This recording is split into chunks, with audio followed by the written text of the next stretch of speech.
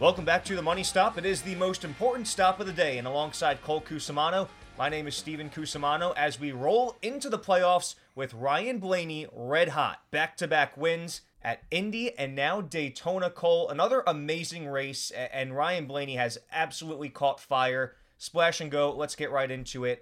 What were your overall thoughts on what we saw at Daytona on Saturday night? I think NASCAR has a winner in having Daytona host the regular season finale. Non-stop, on the edge of your seat action the entire race. All those drivers seeking that final spot, jockeying for position, getting themselves in position or hanging back, whether you were Matt DiBenedetto or Austin Dillon.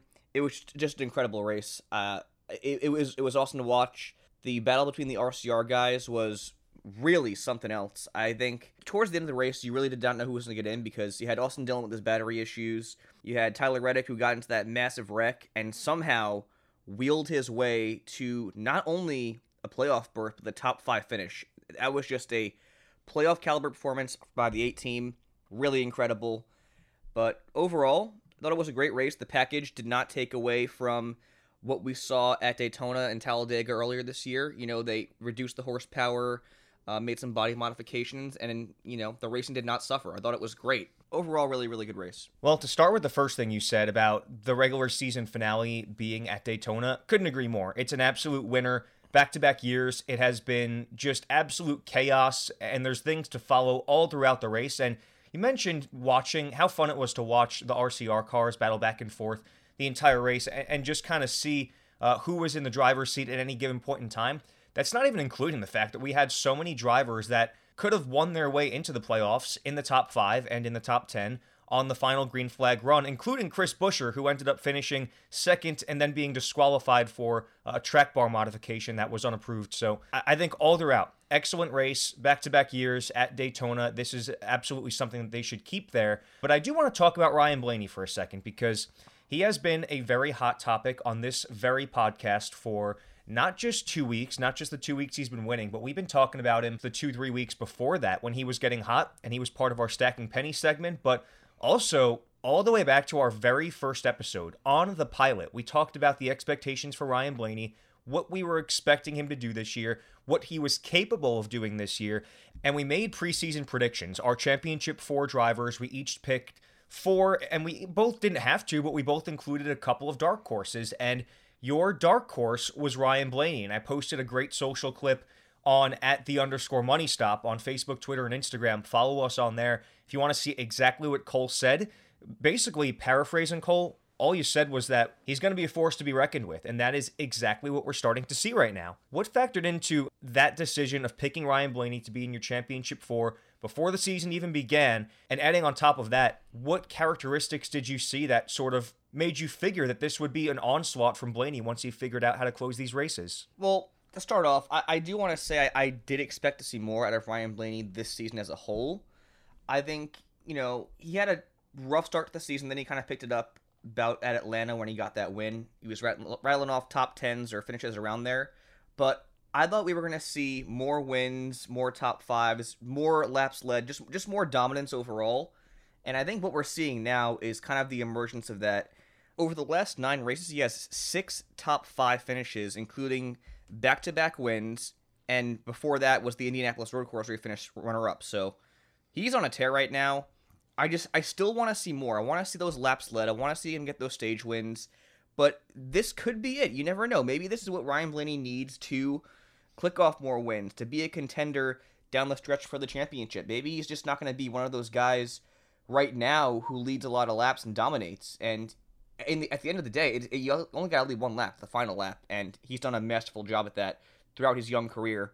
And I'm excited to see what he can do in the playoffs. Absolutely, and let's call it what it is. Before he clicked off these 2 straight wins, I said he is the most opportunistic driver in NASCAR along with Alex Bowman. And when we were talking about, this was at the point where he had only won 1 race. We were talking about what we could expect from him going into the playoffs because obviously he was locked in. All you need from him is a win in each playoff round. He doesn't necessarily need to lead laps, but you look at the way that these tracks line up between Darlington, Richmond, and Bristol, which is a track that's been kind to him, and then Vegas, Talladega, and the Roval, 2 back-to-back tracks that have been really good to him, and even Vegas was. So I think the way that this playoff schedule is aligned, it definitely favors Ryan Blaney, just being that, like you said, he's not going to be the guy that's going to lead all of these laps the same way you're seeing Kyle Larson and guys like that do on a weekly basis. And who knows, like you said, maybe a switch has flipped. Maybe this was all he needed. I would say I probably don't expect that to happen, just especially considering Penske hasn't exactly had the speed that's been up to par with either Hendrick or Gibbs this year. But who knows? I mean, there's no telling what's going to happen. And I think there's no denying the fact that this guy is on a confidence high. And I said a couple weeks ago also, in this playoff/chase format, whichever driver gets hot at this perfect time of year is going to be the favorite to win the championship. It doesn't necessarily matter what happened in the regular season. And last year's a perfect example. Chase Elliott only had 2 wins going into the playoffs, and he was able to win the final 2 races of the season, as well as I think was 3 of the final 4 or 3 of the final 5, including the Roval, Martinsville, and Phoenix. So all you got to do in this playoff format is get hot at the right time, gain some confidence, and you may have a really good chance of hoisting the cup at the end of the year. And I am sticking to my guns and saying that Ryan Blaney is going to have a very similar trajectory to what Chase Elliott had in his growth process in the sport. I do feel like there's going to be another year or two where there's a lot of trial and error and having to go through those big bad breaks like Elliott did in the postseason, just barely missing that championship 4. And maybe that's this year, maybe it's not. But this schedule really, really does cater to Ryan Blaney's skill set. We mentioned the opportunistic side of him. And I think this also plays into the fact that Brad Keselowski is leaving Penske after this year. And I think that he's trying to step up along with Joey Logano as that next leader at Team Penske. It's a big role to fill. He's one of the biggest names in the sport, and I think he has a very bright future ahead of him. Absolutely, and he is certainly the hottest driver in the sport right now, but he's not the only one in the news headlines, because going into that race at Daytona, we had a really big piece of news break that Kurt Busch, there was a lot of speculation on the opportunities that he may have had going into 2022, had a couple of things on the table, and now we know what the reality is. He is going to move to 2311 Racing as that team expands to a 2-car operation alongside Bubba Wallace, and Kurt Busch is going to pilot the number 45 car. And in addition to that, in the reveal video on 2311 Racing's social media accounts, the number 45 was moved up. So that was a confirmation from NASCAR that the numbers will be moving forward on these Cup cars going forward starting in 2022. So first of all, Cole, thoughts on Kurt Busch moving to the number 45 car at 2311 Racing? Honestly, I think it's a great move, only because Kurt Busch brings that championship veteran presence to that brand new team in 2311 Racing. I think it'll only further develop Bubba Wallace's career. And the thing is, he's proven he can be competitive still, driving for Chip Ganassi Racing. And just looking at Kurt Busch's career as a whole, it's been honestly incredible. Like starting off with Jack Roush, then going to Roger Penske. Then he was driving for James Finch at one point, back-to-back with Furniture Row Racing. Kind of got that program jump-started. Then he went to Stuart Haas, and now he's with Chip Ganassi. So I think it's been an incredible career, a very underrated career, I think, in the whole sport of NASCAR for Kurt Busch.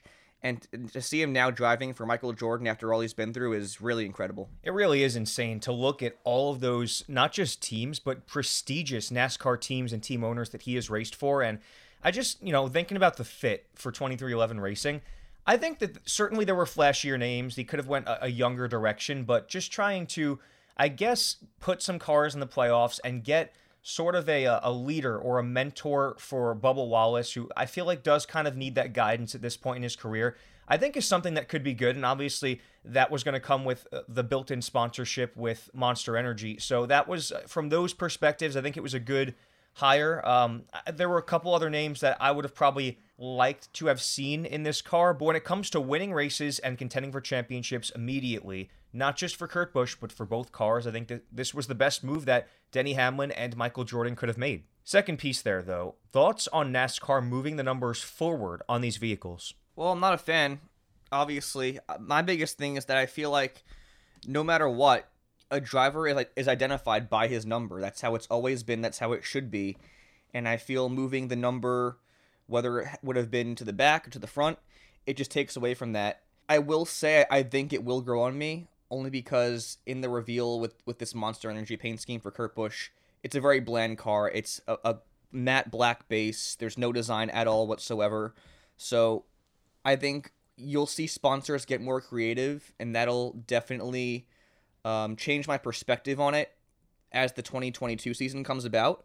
But the biggest thing is it should better the sport.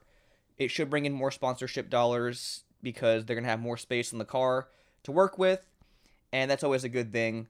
What I will say, though, is if the next-gen car racing product does not work out, on top of the polarizing topic of moving the numbers front or back, it's going to be bad for the sport. So you only got to hope and pray that the racing is good with this next-gen car, because NASCAR has the potential to lose a lot of fans here. Yeah, I mean, I'll definitely say I'm not a fan of it either. Just looking at that car and looking at even other mock-ups that looked good. There were a couple talented graphic designers who made nice paint schemes, just mock-ups of what a good paint scheme might look like with the numbers moved forward.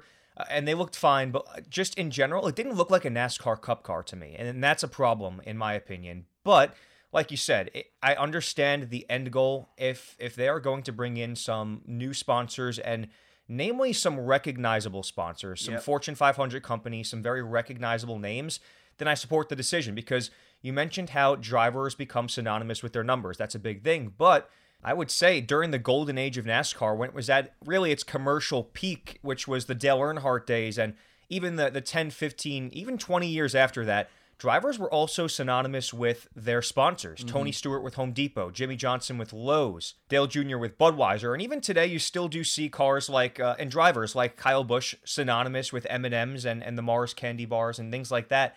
So if it's going to bring more Fortune 500 companies into the sport consistently, which I honestly am a little bit skeptical about, I am all for it, because it's going to make the sport more commercially viable. It's going to make people more interested in wanting to root for a specific sponsor that they identify with. So if that happens, great. But I think until that does happen, I'm not behind the decision. I'm kind of, again, skeptical of it, and I just don't think that they look like NASCAR Cup cars at this point. I totally agree, and that's the biggest point for me was the sponsorship aspect. Yes, they are synonymous with certain drivers throughout the years, but over the last, whatever it's been, 5 years or so, there's new sponsors every single week, it seems like. And even listening to Coleman Presley's radio over the weekend, he was saying how all the spotters were having a lot of trouble spotting for their teams because all the cars were different sponsors, and it's like that every single week. So I'd like to see more stability and, like, I guess a full slate of sponsorship.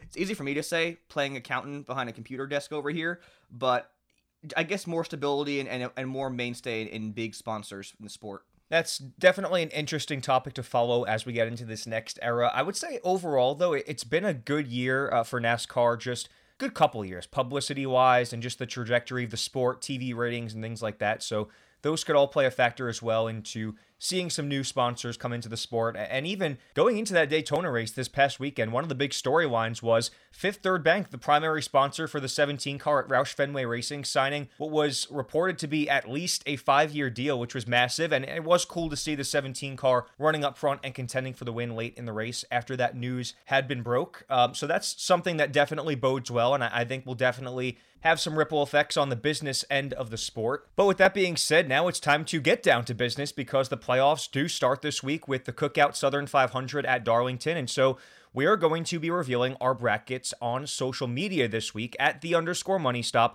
showing which drivers we think are going to go all the way from the round of 16 to the championship 4, and who we think are going to win the championship and contend for the championship. And I would think it's no secret to say that Kyle Larson is the favorite. He was the regular season champion, 5 wins on the season, and he has dominated so many races, including a handful that he has not won. So competitively speaking, there's no question that he is the championship favorite. And then also, you can't ignore the points cushion. He has 52 points built up, which is 28 more than the second place driver. So those are definitely going to come into play in every round of the playoffs, except for the championship 4.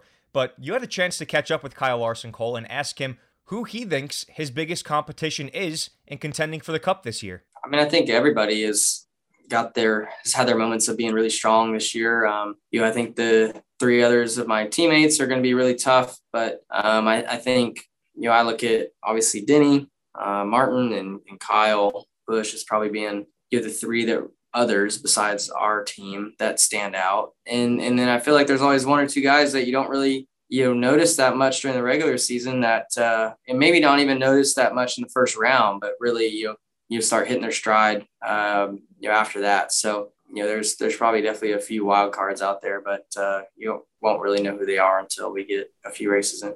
Yeah, no surprises there. If I were to pick any challengers for Larson for the championship, it would have to be either Kyle Busch or Martin Truex Jr., and then probably William Byron or Chase Elliott.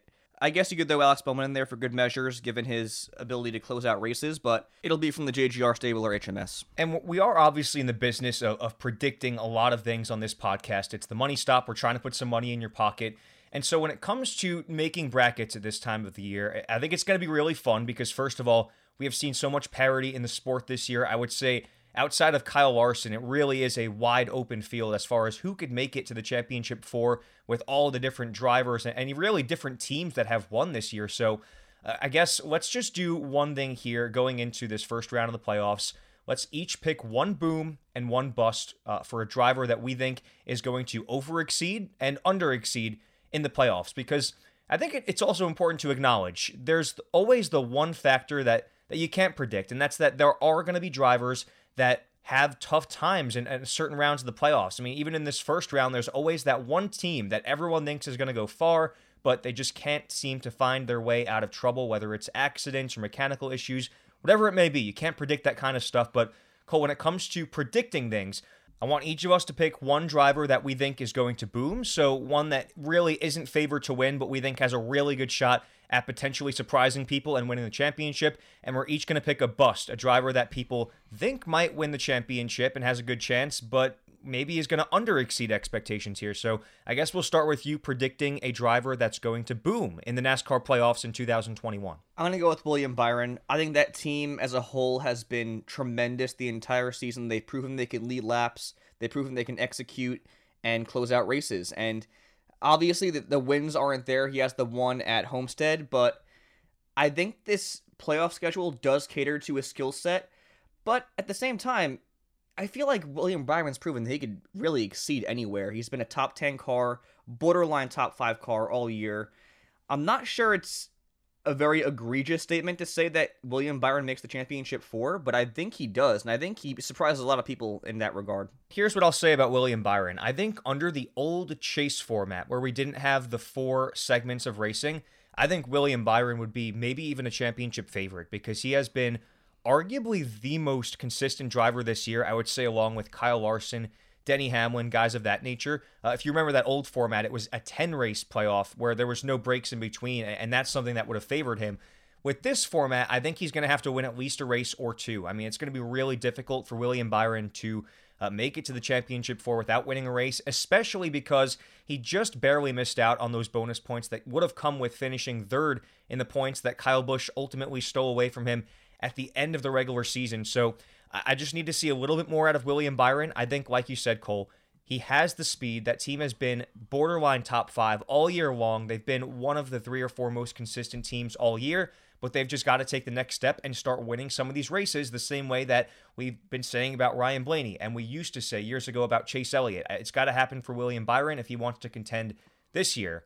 For me, though, my boom that I'm going to pick is a driver that is a veteran, and it's my preseason pick for the championship, and that's Joey Logano. I think that once you get to the playoffs, the fact of the matter is, veteran presence wins over drivers who have a lot of playoff pedigree and have been former champions and know how to handle this time of year. They tend to separate themselves, and that's another reason why I think Kevin Harvick rolls into the playoffs kind of on a cold streak, but I think he's going to have a decent playoffs as well and possibly win a race just because I think at the end of the day, these drivers know how to flip that switch at this time of year. And I think looking at the veterans who have underperformed this year, I don't think it's going to be Brad Kay because, like you said, he's just been so out of touch with the top 10 and even the top 15 as of the last couple weeks of the summer. And then Kevin Harvick, the speed just has not been there all year for Stewart-Haas Racing. I think it would be a bold prediction to say he wins a race, but I think that he makes it to the round of 12, maybe the round of 8, just based on his playoff pedigree in years past. But I think Joey Logano is a guy who has a really good shot because he has a good history at a lot of these tracks in the playoffs. And the main reason why I picked Joey is because Ryan Blaney's got back-to-back wins. And I think winning can be contagious in terms of teams. And I know it hasn't been dominating wins for Ryan Blaney where the speed has been overbearing and he just went out there and dominated these races the same way a guy like Kyle Larson would, but I think that there's going to be some overlap and some seeping into the other Penske cars as we get into the playoffs. And I think Joey Logano is going to make a run for the championship. I definitely don't think he's going to be a favorite, but when I'm making my bracket, he's going to be maybe one unsuspecting driver that I think goes further than many are thinking, only because he just hasn't performed very well as to what people were expecting this year. His only win was at a wild card race, the Bristol Dirt Track. That's a great point, and I completely agree. To be honest, when I think of the playoffs in recent years, last 5 years or so, I think of Joey Logano. He's a former champion. Something just flips inside of Logano when the postseason starts. He has a history of creating big moments and making a big reputation for being aggressive in these situations. I mean, just look down the line. There was the run-in with Truex, Denny Hamlin, Kevin Harvick, Kyle Busch. So many instances where he either blocked or took someone out or just made sure that he was in position to win that race or get a good finish or maximize those points. And I think the same thing's going to follow through this year and the years coming. Keep in mind, once again, he's working with Paul Wolfe, one of the best minds atop the pit box. He now has Coleman Presley, his best friend, as his spotter. And I think that's going to only do great things for that team. And like you said, winning is definitely contagious. Logano can win pretty much anywhere. He's a former champion. He knows what he has to do to win. Well, you mentioned Paul Wolfe, and that was the reason why Joey Logano was my preseason pick to win the championship, because I think we both have, and the whole industry has a lot of respect for Paul Wolfe as one of the best crew chiefs in the sport over the past decade or so. And I think that pairing, I'm a little surprised that they haven't had more success this year, but I think this is the time of year where you're going to start to see it. You're going to see them separate themselves. And like you said, he just has a way of flipping that switch at this time of year. And honestly, thinking about Joey Logano, he just has a way of winning those races that you don't expect him to. Like, he just seemingly comes out of nowhere, but at the same time, he's always been somewhat consistent. He's usually, even when they're not running well, they're a top 10 team, and I think that this is the time of year where he really is going to rise to the occasion, and I think he's going to make it to the championship 4 and possibly win the whole thing, but they are going to have more speed than they have had all year, so it is a bit of a gamble to say that. However, I just have a lot of confidence in that team, the driving ability of Joey Logano, and that slate of tracks and how well they are going to work together between he and Paul Wolfe. Next, we're going to move on to each of us picking a bust, a driver that maybe a lot of people think, based on the way they've performed this year, that they are going to contend for the championship, but we have reason to believe that maybe they aren't. And my bust is going to be a guy with 3 wins this year that I've also touted as the most opportunistic driver in the sport, and that's going to be Alex Bowman. I think based on pure speed alone, there's no question. Hendrick Motorsports has been miles ahead of the pack for the most part this year, especially at the intermediate tracks.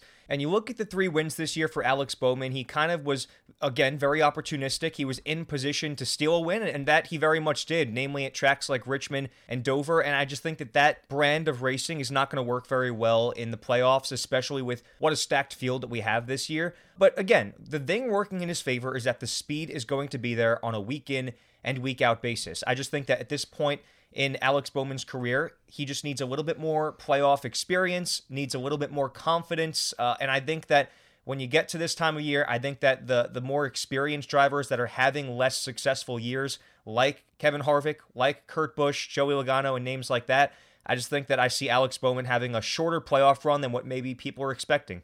I definitely agree with you. Just given the 3 wins, I think people might have high expectations, but it's important to have them tempered just because they did not come in dominating fashion, and you need to see more of that to really succeed in the playoffs.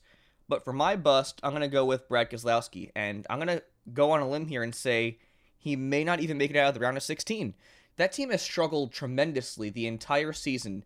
No real rhyme or reason to it, just have not hit their mark, have not executed, and it was interesting listening to the media day for the playoff drivers because Brad Keselowski mentioned he's very concerned all across the board going into the postseason, and for good reason. You know, he has the 1 win this year coming at Talladega. I mean, granted, he is a good speedway racer. That's still very much a luck-driven win, and there hasn't been anything throughout this year where I said, oh wow, Brad Keselowski looks like a championship contender or even a playoff contender this year. It's been a very tough year for that 2 team.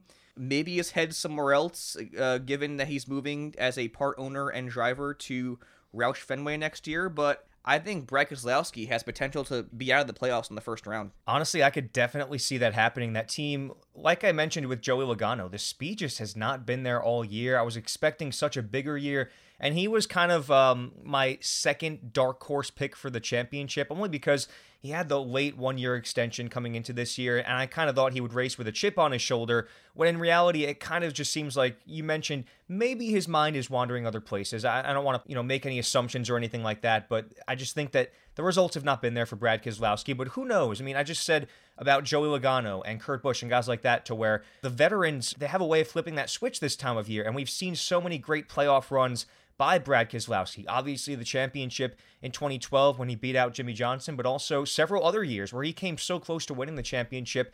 Who knows? He very well could have been sandbagging the whole year and could have turned the switch up. But based on the results that we've seen this year, I would tend to agree that it might be a short playoff run for Brad Keselowski. The thing is also, last year, Penske was the top of the class at those 750 tracks. There's a lot in this playoff schedule, and they have not executed at all between all three cars. So it's mainly been Gibbs and Hendrick performing at those types of tracks. Just a very off year for Penske as a whole. I would have to say, if there's a route for Brad Keselowski to kind of snaking his way to the championship for, he's got to win at the tracks that he's supposed to win at. He's got to win at Talladega. He's got to win at, maybe somewhere like Bristol if he can steal a win. He's always been really good at Richmond. I would say, this slate of tracks, it works for Brad, because Richmond and Bristol, two places I expect him to run well at. The round of 12, Talladega he could very easily win at. He won at Talladega this year, and then that's when things get a little bit dicey, but I just think that, again, the results have not been there, and so that's a very justifiable pick for a playoff bust at this point in the year. Let's move on to this weekend's race at Darlington, though, the Cookout Southern 500. Let's check out some of these paint schemes. Not as many throwbacks as we saw in this race last year. There are a few, but Throwback Weekend technically was the first race that we had at Darlington. And we're looking at some pretty cool-looking cars, though, here this week, Cole. I really like, I think my dime of all dimes this week is going to go out to the number 4 car, the Busch Light Ford that Kevin Harvick is racing this week. That is one of my favorite paint schemes all year. It's a throwback to an old Cale Yarborough paint scheme, and I just love the way the colors look together. That dark blue, the horizontal white lines, and that dull sort of gold. I think it's going to look really cool under the lights.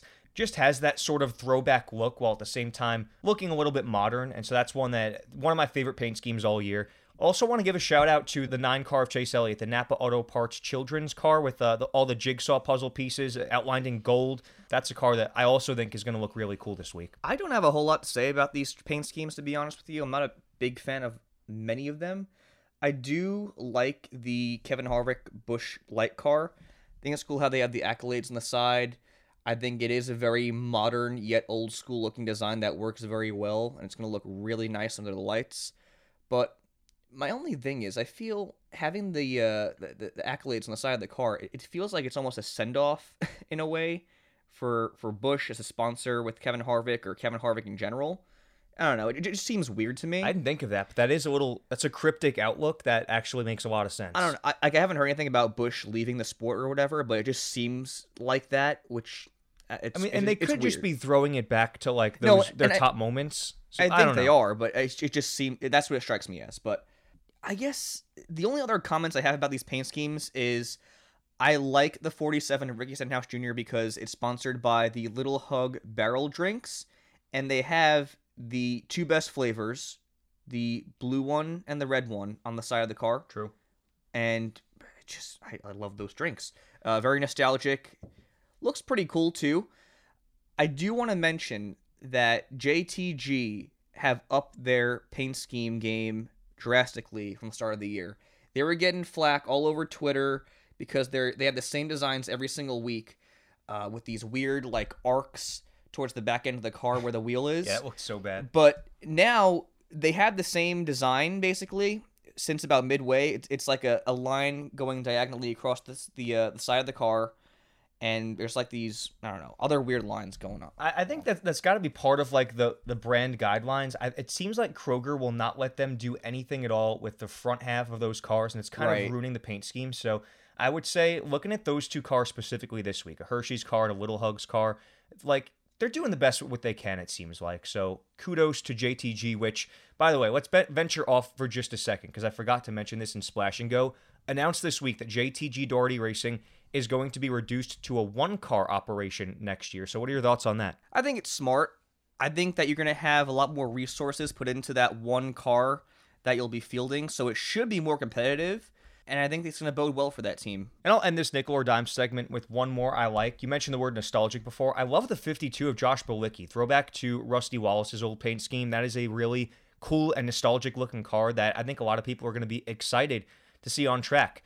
Here's the lineup we're going to see on track, though. The top 16 playoff drivers. Let's go through where they are all going to start. And again, if you are unfamiliar with the way that the points are going to work, the 16 playoff drivers will start in the top 16 positions of this race. So here's what it's going to look like. Ryan Blaney starts on the pole, followed by Denny Hamlin, Kurt Busch, Chase Elliott, Alex Bowman rounds out the top 5, Kyle Larson in 6th, Tyler Reddick 7th, Eric Almirola 8th, Kevin Harvick 9th, and Martin Truex Jr. rounds out the top 10. Joey Logano will start 11th, Kyle Busch 12th, Christopher Bell 13th, William Byron 14th, Michael McDowell starting ahead of Brad Keselowski in 15th, and then, of course, Brad Keselowski rounding out that top 16. Yeah, that really puts it into perspective just how tough a time Brad has had at the later portion of the season. But let's take it to the bank. Let's put some money in your pocket. This is the time of year where all the money is made. It's the playoffs, and let's be honest. The last time we were at Darlington earlier this year for Throwback Weekend, it was the Martin Truex Jr. show. He dominated that race. He led 268 out of 293 laps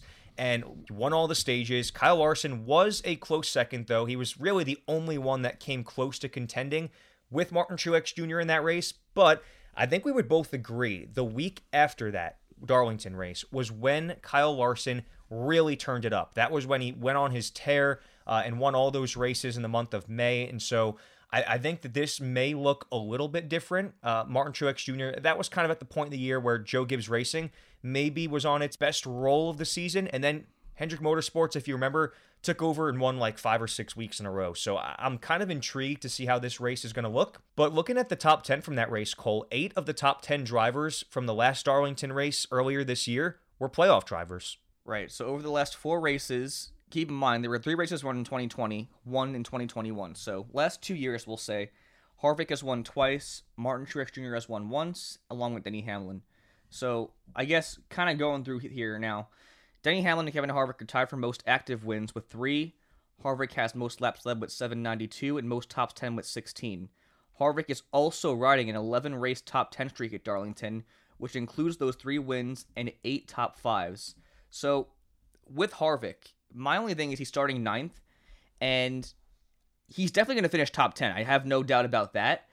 It's only a question of whether he will finish above 9th, and I think it's going to be a tough sell for me, just given his season as a whole. So that's my 2 cents on Kevin Harvick. But now looking at Denny Hamlin, he has the 3rd best average finish at Darlington with a 7.4. He's starting 2nd, priced at $9,500. Harvick is priced at $9,800, starting 9th. Of these 2 drivers, I definitely have more optimism in Denny Hamlin in terms of leading laps and potentially winning the race. This has been a historically great track for Denny Hamlin, but my only thing is you run the risk of losing points if he doesn't finish 2nd or lead a lot of laps and win the race. So both drivers are a bit of a tough sell for me, but if you're going to go with either, I'd probably have more optimism in Denny Hamlin. Moving ahead, there are only 3 drivers to have a career average finish inside the top 10 at Darlington among active drivers. The other 2 are Kyle Larson and Eric Jones, surprisingly. Kyle Larson with a 6.0, Eric Jones with a 7.0. So Larson has finished runner-up in his last 2 races at Darlington. That's very important to note. Also finished 3rd the year before. So that's great odds for Kyle Larson, which is why he's favored at 11-4. And the most expensive at $11,500. So he's starting 6th, expect him to lead a lot of laps and contend for the win. Now, Eric Jones is a bit of a tough one to dissect. Jones has 6 top 10s and 7 starts at Darlington, the only outlier being this year where he finished 18th. He won there in 2019. Valued at $6,100, he is a great value pick, but just be wary. Again, while he has 1 finish outside the top 10, it came this year. He's driving lesser equipment, going from JGR to Richard Petty Motorsports. He's starting 22nd, so I think he's going to finish around the top 15, If you want to kind of build your lineup with top-heavy drivers that are more expensive, I think he's a good play. He's a great value pick, again, as mentioned, but just a bit weary given that he's driving for RPM. Yeah, that's been kind of the tough part about picking Erik Jones for anything all year. Like, you go to these tracks that have historically been really good for him, Darlington, Daytona, but he used to race, obviously, for Joe Gibbs Racing, and now racing for RPM, you just feel a little bit less confident and has sort of that middle ground, I think, 21st starting position. Feel a little bit difficult picking him. However, it is a great track for him. He did decent there the last time when they were there in the spring. And so I would say, like you mentioned, when it comes to lineup construction, I like the idea of fitting guys who are going to lead laps and possibly win the race, like Kyle Larson or Denny Hamlin, guys of that caliber. And then you can compensate for that with a driver who has a great feel for this track, like Erik Jones, who is valued, again, at $6,100. I feel like you can't go wrong with that value. And then when it comes to drivers that have won at Darlington in years past, there's only two that we haven't mentioned yet, and that's Brad Keselowski and Kyle Busch. And we've talked a lot about Brad Keselowski during this episode of the Money Stop. Just hasn't fared as well this year as previous years, and that includes at Darlington. He does have a 13th place average finish there since 2020, and he did finish 4th there last year, but this year's just been different. You mentioned he finished 24th there in the spring race earlier this year, which was a race where all of the other playoff drivers, for the most part, performed really well,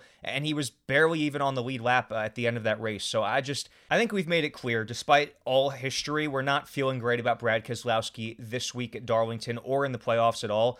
But then Kyle Busch, he's riding a 3-race top 10 streak at Darlington and finished 3rd the last time we were there in the spring, and also runner-up last year in 2020. So he's led 725 laps at this track, which is the second most of any active driver, and he is the second most expensive at $11,200, mainly because he's going to get you some place differential points. He starts 12th, right in the middle of all those playoff drivers. So when I mentioned those more expensive ones trying to head the top of your lineup, like Kyle Larson, Denny Hamlin, Kyle Busch is another guy that I really like a lot. You mentioned all the drivers that have that sort of playoff pedigree, the veteran presence where they can flip that switch this time of year. Well, I think that later in his career, Kyle Busch has figured out how to do that. Won the championship a couple of years ago in 2019, and I think that he's going to have a really good playoff run, and it's going to start this weekend at Darlington. Keeping it in the Gibbs table, we alluded to Martin Truex Jr.'s dominance at Darlington. Historically, he's the only other multi-race winner at this track other than Harvick and Denny. 692 laps led is the 3rd most among active drivers,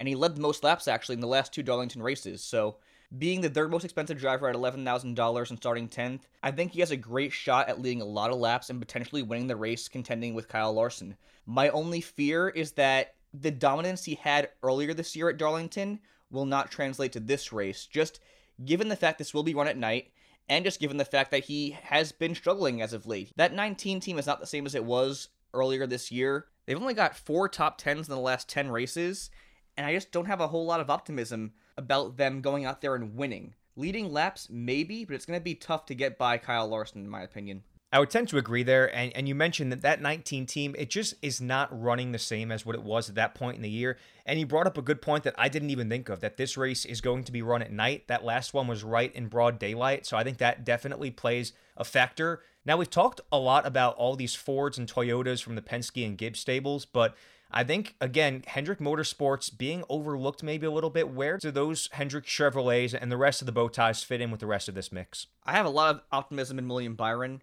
riding back-to-back top 5 finishes at the Lady in Black. He's priced at $10,700, which is the 4th most, and for good reason. Starting 14th, I think he's a great play, a great sleeper pick, potentially for the win. You never know. There's been a lot of surprise winners at this track, and, I mean, given his recent success, I think he'd be a great pick. Chase Elliott also led 142 laps over the last 4 races here at Darlington, finished 7th last time, valued at $9,200. Starting 4th is a bit of a risk, but, you know, we reflect back to this race last year, the Southern 500. He was in position to win this race when he collided with Martin Truex Jr. with a handful of laps to go. So he's very capable of winning at this track, has yet to do so, but definitely a great pick, and, you know, he's the reigning champion, so why not Chase Elliott? I want to stop you right there, too, and just echo that for a second, because when it comes to values this week, I mentioned all of those expensive drivers, Hamlin, Truex, Kyle Busch, Kyle Larson. The best value, hands down, is Chase Elliott, because he does start higher up there in the pack, starts 4th, but he's only valued at $9,200, which is a considerable amount in your lineup, but it's a lot cheaper than those other guys starting up front. And I have a lot of confidence in Chase Elliott's ability to go out there, lead a lot of laps, and possibly win this race, especially considering I just think that he has that it factor that comes with the playoffs. I think he's going to be one of those guys that every single year is going to flip that switch, and I think he wants to make a statement at a track that he wants to win at really badly. And like you said, he was outstanding at Darlington last year. I have a lot of confidence in Chase Elliott. He's a guy that, if you're kind of wanting to not spend as much money as those top-tier Gibbs drivers, throw Chase Elliott in your lineup and it might pay off. And now closing it out, we'll go with some more value picks here. Chase Briscoe finished 11th last time at Darlington, which is his best result on an oval in the Cup Series. Valued at $6,300, could be a steal. Gives you a lot of money to work with for those bigger drivers like a Kyle Larson or William Byron or Martin Truex Jr. So going down the list here, we have the two Roush Fenway Racing Fords. Ryan Newman's been very consistent at the Lady in Black, finishing top 15 the last 4 times out and at top 10 the most recent time out. Could be a bit risky starting 19th, but also valued at $5,700. If you were to make a top-heavy lineup, this could be a great pick for you. Chris Buescher also finished top 10 here earlier this year, and Roush as a whole showcased great speed early on at those intermediate tracks. My only fear is that teams have seemingly caught on now. Starting 34th is very enticing, but valued at $7,800 could be too much of a risk, and you can upgrade for a better chance at a lower price driver with Matt DiBenedetto. Starting 30th, he's valued at $7,700. He hasn't placed above 19th in his last 2 attempts at Darlington, but he does have 2 top 10s here, one coming last year. And in terms of place differential, I think he gives you a better shot over Chris Buescher. Not only has he gotten results the last 6 out of 7 weeks, but he's still very much fighting for his life in the Cup Series and his future in general. It's a great point, and we've talked about Matt DiBenedetto a lot over the last few weeks because he was stacking pennies here on the Money Stop, and he graduated from stacking pennies because he has been extremely consistent over the last few weeks and was even contending for the win last week. Your sleeper that we didn't even mention, he had a really good race at Daytona. I just think that Matt DiBenedetto, like you said, his back's against the wall. He really needs to continue stringing together some really good runs, and I'm excited to see how he handles the Lady in Black, and I'm surprised that he is valued at such a low price in DFS at $7,700. He's a guy that I definitely want locked into my lineup. And again, if you do want to go that direction with a guy like Ryan Newman, he's cheaper for a good reason because he did finish 3rd last week at Daytona, resulting in the good starting spot at 19th. I have a very hard time believing that he is going to place above many of those 16 playoff drivers that are starting above him. But again, good history at this track for Roush Fenway Racing as of recently. But I think we've seen it over the course of the summer that teams have really caught on to both JTG Daugherty Racing and Roush Fenway Racing at these 1.5-mile tracks where they were kind of over-exceeding early in the year. In conclusion, though, Cole, safest bets for this week in DFS, I think it's got to be right in that tier of drivers that we named at the very beginning of this Take It to the Bank segment. So we'll be looking at the Joe Gibbs Racing stable as your safest bets, hands down. Namely, Kyle Busch, Martin Truex Jr., and Denny Hamlin. We highly recommend headlining your lineup with either Martin Truex Jr. or Kyle Larson. This will be Truex's biggest competition, and it very well could be Larson's race to lose. Truex hasn't been the best as of late, as mentioned. I might even have a bit more confidence in picking Denny Hamlin or Kyle Busch instead. But one guy we forgot to mention earlier was Tyler Reddick. This track suits his driving style tremendously. He ran great here in the spring. He even led some laps. Valued at $8,000, he's starting in that sweet spot of 7th, so he's another guy that could potentially contend for the win and lead some laps this weekend. I gotta say, I feel extremely good about Tyler Reddick this week. I truly do think he's going to go out there, contend for the win. He's got some momentum on his side, just made the playoffs. He's kind of riding that high right now, and goes immediately to a track that, like you said, really suits his strengths, and I think I'm expecting a really strong race. It is a little bit risky with him starting 7th. However, he is valued at $8,000, which is certainly affordable, and if you're looking for a dark horse in that intermediate price range that very well could go out there, lead laps, and win the race, Tyler Reddick, definitely a guy that you could fit in your lineup and maybe even place a single car bet on separately. Now, rolling out our DFS lineup for this week, we've got pretty much all names that we have just mentioned, so we won't go too in-depth on the various different drivers, but our most expensive driver in the lineup is Martin Truex Jr. Regardless of all the contributing factors that may relay to the fact that he won't be as strong this weekend as he was the last time at Darlington. You can't ignore the fact that he led like 90% of that race and won every stage. So valued at 11,000, he leads off our lineup, followed by William Byron. I think out of the playoff drivers that start a little bit deeper in that playoff pack, William Byron, like you said, Cole, great shot at winning the race. He's valued at 10,700. And then we've got a couple drivers valued in that intermediate range. Tyler Reddick at 8,000. Matt DiBenedetto at 7,700. He's going to get you those place differential points. And then our two sleepers, Chase Briscoe and Eric Jones Cole, a couple guys that we mentioned as this is one of their better tracks on the circuit. Right. I think the biggest thing with this lineup is basically we sacrificed Kyle Larson, the most expensive driver, for DFS with Martin Truex Jr. and Tyler Reddick. I guess the thought process here is that with the off chance Larson does not go out there and lead every single lap, you have a great shot at either Tyler Reddick or Martin Truex Jr. going out there and leading those laps instead. So I think this is a very well-rounded lineup. I think that in terms of place differential, leading laps, and having a lot of stability and a safety net, this is a really good lineup. I totally agree with that, and I do want to give some alternatives because that's something that we always do. You very well may be listening to this and you don't feel good about some of those guys like Truex, or I don't know how you could not feel good about Truex, but you might not feel good about some of the drivers in that lineup.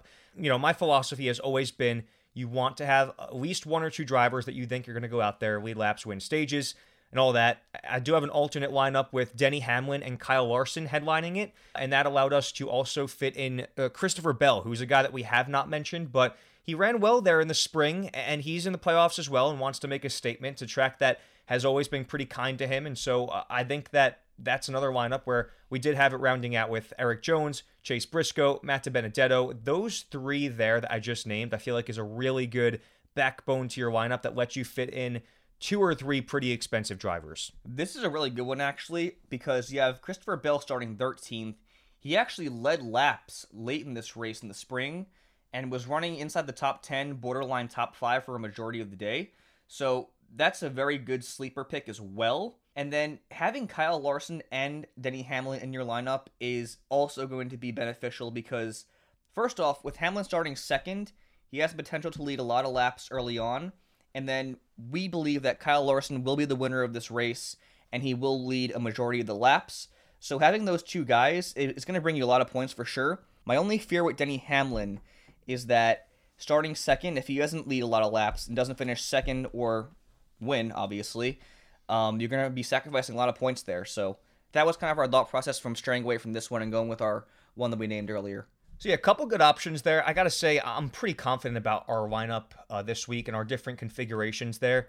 But let's take it to the bank once again and give you our race predictions on who we think is going to win this week. And I believe, if I remember first, Cole, I picked first last week. And again, we had a sleeper finish in second with Bubba Wallace, who was my sleeper, and the guy that you wanted to pick for your sleeper. And I picked Chase Elliott to win. And obviously, we know how that went, was in position and caught up in the big one. So you will go first this week. What are you feeling? Obviously, I'm going with Kyle Larson for the win. I think starting sixth, he charges to the front really, really quick. I think he leads the most laps.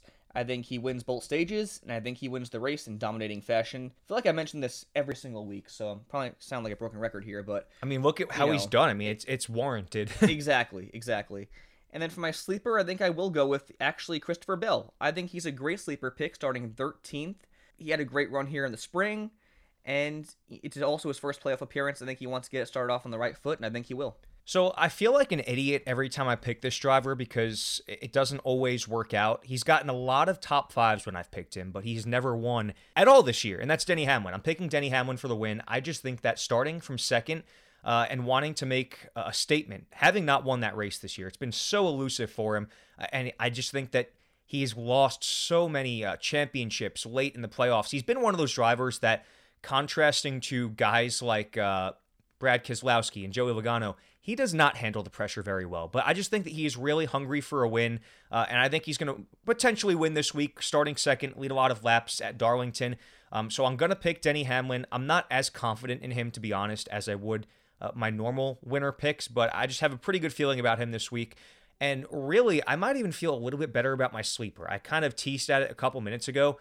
Tyler Reddick, I think, is going to have an awesome race. I think he's going to lead laps. I think he might win it. I truly believe that he's going to have a good chance at becoming a first-time winner and winning his way into the round of 12. It's just a track that screams Tyler Reddick to you, riding the high line, and he's run well there in the past. I think that Tyler Reddick and Denny Hamlin are both poised for some pretty good days in round one of the playoffs. I completely agree, and Reddick was the other guy I was obviously mulling over for my sleeper. And another guy I was mulling over for my sleeper, but I don't think you can really consider him one, is William Byron. I just think that he, obviously, your obvious picks are going to be Denny Hamlin, Martin Truex Jr., and Kyle Larson for the win. But I think that William Byron can definitely come out and surprise a lot of people on Sunday. Yeah, William Byron's it's weird right now because he's in that weird middle ground to where it's kind of a hot take if you pick him for the win because he's only got the one this year. But he's not a sleeper because he's been a top 4 car all season. So he's in that weird middle ground. I wouldn't call him a sleeper, but that's definitely something to consider while you're watching the race this week. The other guy I was considering was Eric Jones, but again, just with that RPM equipment, it just hasn't really been the same this year. So take it to the bank. Those are our winner picks, our DFS lineup, and we have a lot of reasoning to go behind that. So thanks so much for tuning in. We've been ramping up the social content, so follow us at _MoneyStop on social media, Facebook, Twitter, and Instagram. We've been posting awesome graphics, social clips, predictions, all the above. So definitely want to follow us there. And you're also going to want to tune into our social media channels for our playoff brackets. We're going to be tweeting them a little bit later in the weekend, Friday or Saturday. So stay tuned for that. And we want to see yours too. I mean, if you've got some predictions, some hot takes, we would love to hear them. So feel free to comment on any of our posts, leave a review, let us know how we're doing here on the Money Stop. So thank you all so much for tuning in, and we'll see you next week.